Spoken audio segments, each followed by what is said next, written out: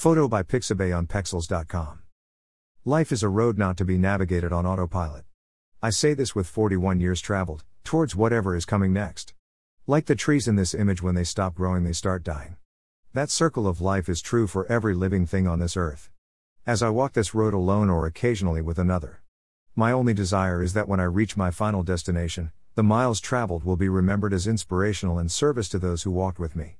If you read that and think my aspirations are low, you'd be wrong. Yes, I'd love to reinvent the wheel, live in a house with land by the lake, or create the next gadget that nobody can live without. I am focused on making positive steps every day to achieve my dreams. At the end of the day, I don't want my legacy to be anything more than great memories shared with those lucky enough to share my journey. The toxic fog. So what has any of this got to do with toxic fog, you may be thinking? Until 2019, yes, you hear me correctly, that's my 40th year on this earth. I was walking through toxic fog, accepting that the sun wasn't clearing the sky, not knowing if I was on the correct road but continuing regardless, like the shepherd protecting his flock against the wolves wanting to do them harm.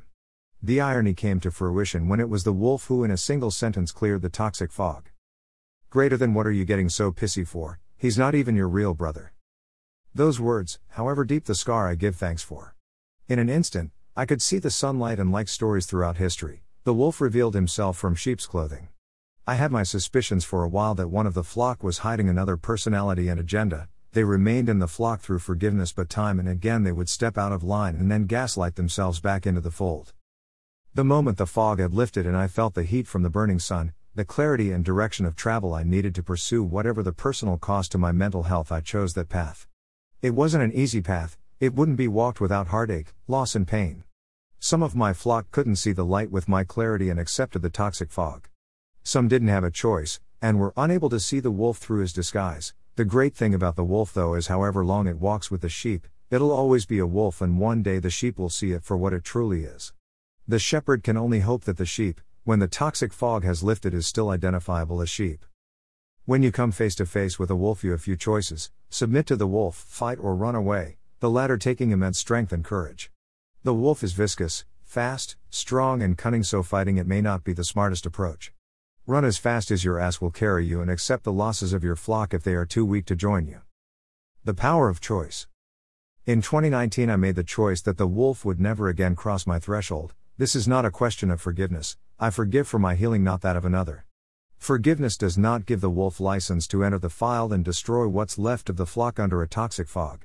In 2019 I could see a single wolf, and since then, with the lifting of the fog, another two have joined the pack. It's only a matter of time before the leadership is challenged and the wolves turn on each other. That is the way. I don't want any part of that. It is my choice and my right to make that decision for myself.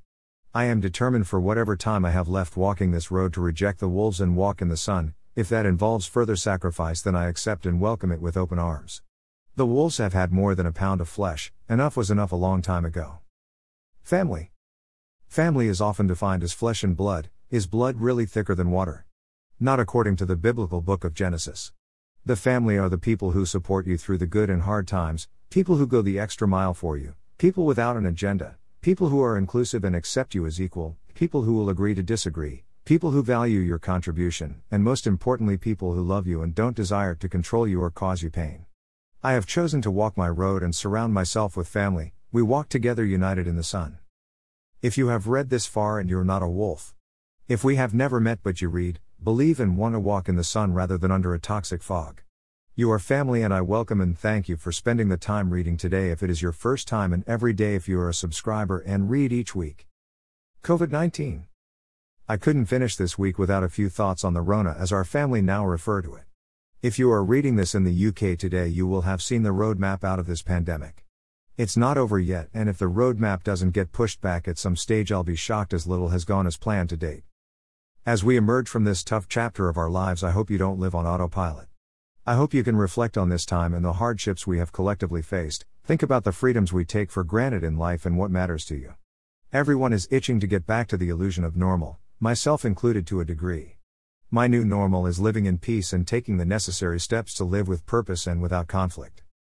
Have a fantastic week. Remember to always be kind. Rick X. Follow. You can find me on LinkedIn and Twitter.